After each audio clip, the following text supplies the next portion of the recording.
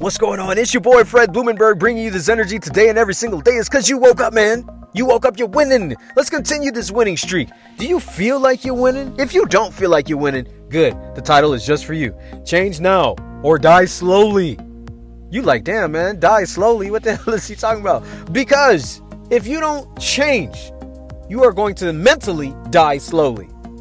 If you don't change, you will mentally die slowly. Your body changes. Your physical features change. Everything about you is changing without your consent. Period. Your scenery around you, outside your home, changes. The seasons. Your days change. Everything that you were doing today, you probably weren't doing 3, 6, 9 months ago. Things are changing outside of your control, whether you like it or not. They change because that is the evolutionary growth of whatever is happening inside or outside of you. The growth. Everything goes through a growth process and then it goes through a dying process. Everything. So why aren't you doing this with your mind?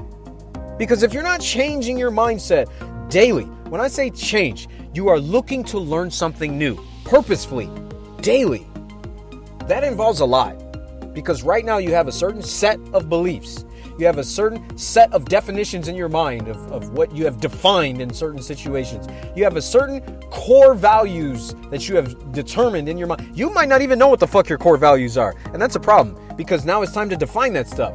And here's where people get all fucked up is that they have set ways and set beliefs and set doings of things, but they don't have any reason why. They're just stuck doing the same shit. And then when somebody comes along like me that might challenge what you're doing right now, then they get defensive. They don't even know why they're defensive. I'll tell you why. Most people have feelings towards what the fuck they're doing. They have emotional attachment towards what they're doing. Because something that they did a long time ago produced a certain result ages ago, and they are unwilling to adapt to something new. You got to change, man. If you don't...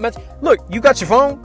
Fucking $1,200, $1,500, $2,000 fucking Samsung or iPhone 12X Pro ZX2, whatever the fuck you have.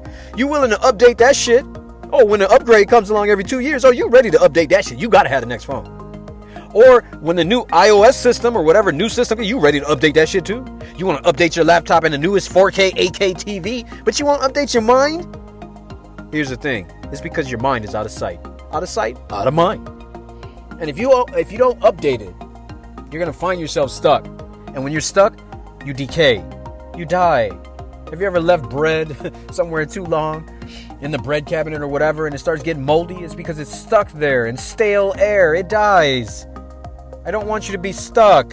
I want you to refresh your mind. If you're willing to refresh your text messages or refresh your DMs or refresh your Instagram feed, refresh your fucking mind. If you're willing to update your phone, update your fucking mind. Because if you don't, and you're willing to update this stuff outside of you, and you know your body's physically changing without you, but you are keeping your mind stuck in a certain time period or in a certain day and age, then my friend, you are dying slowly.